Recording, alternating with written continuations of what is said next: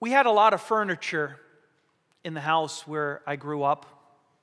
I guess we didn't have more furniture than most people, but every room of the house had different tables and chairs and couches, and it seemed like there was a place to sit and a place to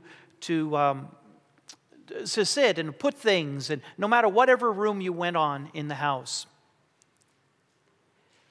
The most influential piece of furniture, though, the piece of furniture where I probably learned the most, was the kitchen table. The kitchen table, it wasn't the fanciest piece of furniture in the house. It wasn't the piece of furniture that Mom and Dad had saved for and saved up and went to the special store to buy. It was a simple table. It looked like wood, but it was some sort of formica. And the reason I knew that is because there was a chip at the end of the table, and you could tell. Mom and Dad still have the table, by the way, in their kitchen. They moved it all the way from Secaucus, New Jersey to Franklin, Tennessee. The table in the kitchen was special, though. There were good things that I was taught as a child at that table. When I came home from school, do my homework on the kitchen table, as Mom would be cooking up something in the kitchen, have a sample or two of what was going on.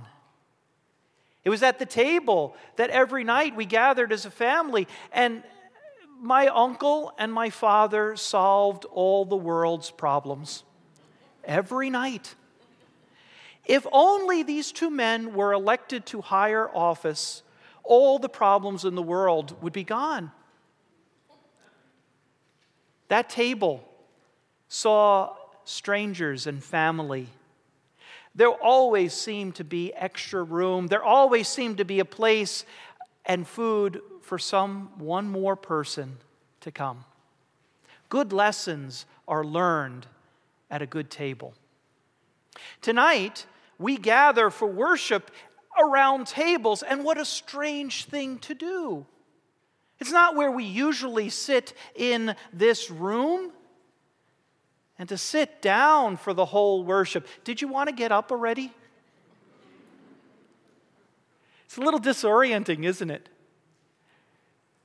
But it reminds us of the table and how important the table was in the ministry of Jesus. Because around the table, Jesus taught his disciples a good many things.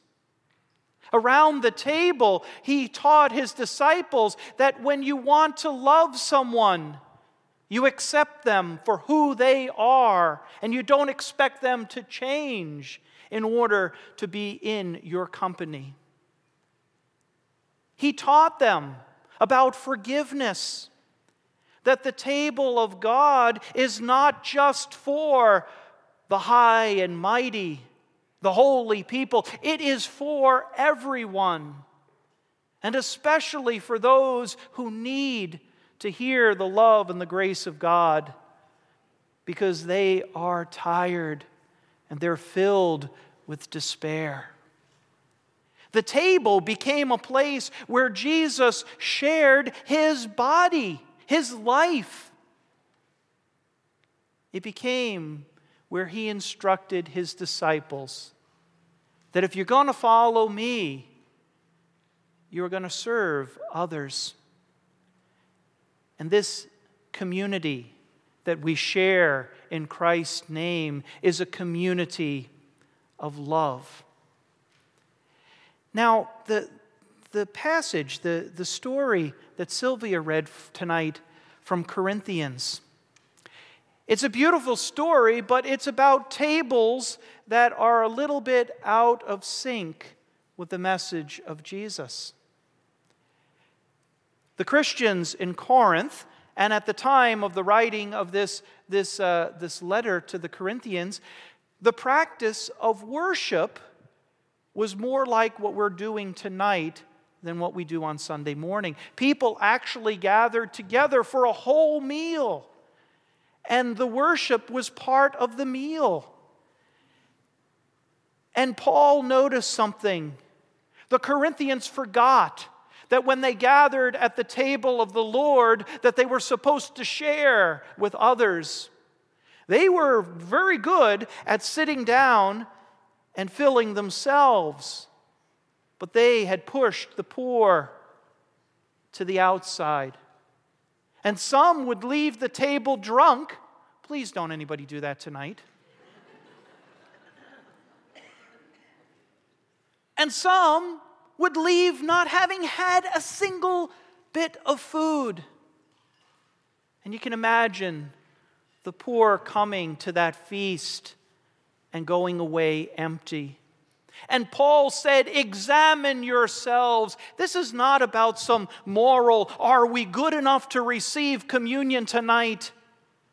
Examine yourselves as a community, he's telling the folks in Corinth. Look at your practices. How is it that some people go hungry and others go drunk?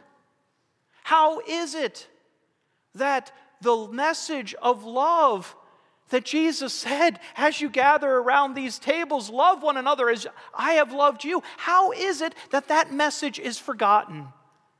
And instead, we are more concerned about ourselves. That is what Paul says is the judgment.